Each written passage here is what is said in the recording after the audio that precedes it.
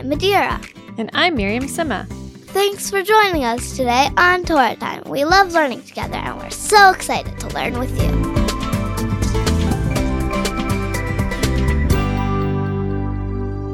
Hey, Ima, why was the circus clown so stressed? I don't know. Why? Because her job was intense. Whoa, we'd better calm down. That joke was super intense. When our Parsha begins, Bnei Israel have been winning battles against all the nations standing in their way. And now they're camped next to Moab. Balak, the king of Moab, is nervous. What if Bnei Israel defeat his people too? So Balak sends a message to a Navi, a prophet named Bilaam.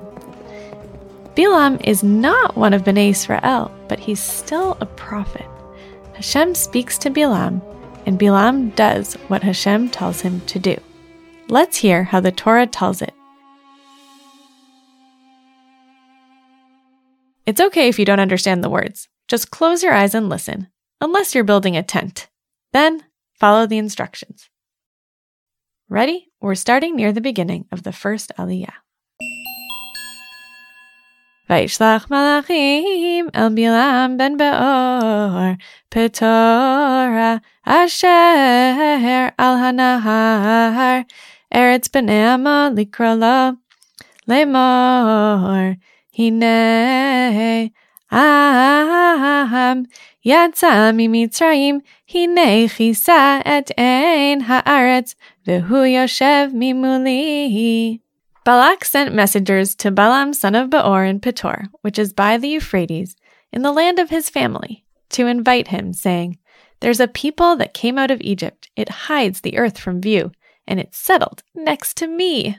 Ve'ata lecha na'ara li et ha'am hazeh, ki atzum hu mimeni, ulai uchal nakem bo, v'garishenu min haaretz ki yadati et asher tevarech mevarach v'asher ta'or yu'ar."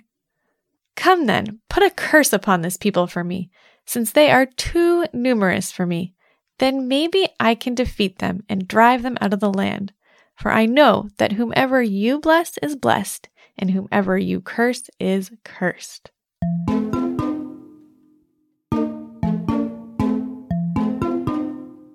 Balak is kind of uneducated in this thing, because, a Navi doesn't actually have that power. It just looks like a Navi has that power, because he's just doing what Hashem's telling him to do. So then it looks like it's his power, but it's actually just Hashem's power. Like in Mitzrayim, Moshe warned Paro. But that's because, so it looked like a Navi can curse and bless people, but it's not actually like that. He's just talking to Hashem. Right. So you're bringing us back to Egypt, right? Where it looks maybe to Paro like Moshe's bringing, or like Moshe and Aaron are bringing those plagues. Yeah, but it's actually just Hashem. They're the messengers. Mm-hmm. And so you're saying, so can anyone bless and curse the Jews? Well, no one can except for Hashem. Hashem can. And the starts of the stuff that the humans do, it's probably more symbolic than the actual cause, because the actual cause is just Hashem. So you're saying it's that more symbolic. A Navi can announce that a curse is going to happen, maybe? Yeah. And do the symbolic thing that air quote starts the curse, but it's actually Hashem. If they tried to do that again, it wouldn't actually work, because Hashem doesn't want that. So do you think if Bilaam goes along with this plan and goes with Balak's messengers, do you think that he'll be able to do that cursing? He might be able to curse them, but then what would happen is, just nothing would happen. You're saying he might be able He would get punished. The view would probably be taken away from him or something. I don't know. So you're saying that if a prophet decides to try to do something that God hasn't told them to do, then either it wouldn't work or they would be punished? Yeah. I I do have a question for you back about these psukim, which is, why do you think Balak is so anti-Bnei Israel? Are there too many of them, I guess? Because he says, since they are too numerous. But I bet there were 1,000 other nations that were bigger than that. It's a great question, right? Because the Torah seems to be saying that that's the deal, right? That they're just so many of them. And that's the point of, right? That's what we were talking about before with Hinei Kisa et Ein Haaretz, right? That they were like just covering the earth so much that you couldn't see any land for like miles around. Paro thought the same.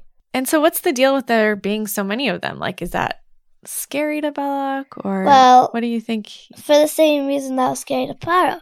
Like he said, Hine Bnei Israel ravatu mimenu. Right, and wait, Adira, I want to pause you there because you just noticed something, right? That they're both talking about them being a lot of people, right? But that word atzum is in there? Yeah. I told you Balak was a reincarnation of Paro. I told you. Right, because it's my crazy theory. It's not such a crazy theory, right? The Torah seems to be connecting them with those words, right? Right, that they're both so scared of Bnei Israel because there's so many of them, right? Yeah. If you were Paro or if you were Balak, like, can you imagine another response that might be like maybe more effective than just being like, okay, I have to squash them because there's so many of them?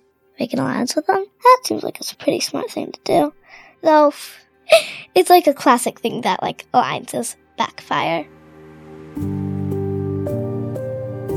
Bilaam, the prophet, agrees to go, but he tells Balak, the king of Moab, that he can only say the words that God puts in his mouth.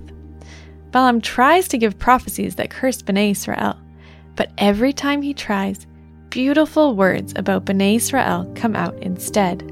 Some of these beautiful words became part of our tefillah. You might have said them just this morning. Ma tovu ohalecha Yaakov, mishkanatecha Yisrael.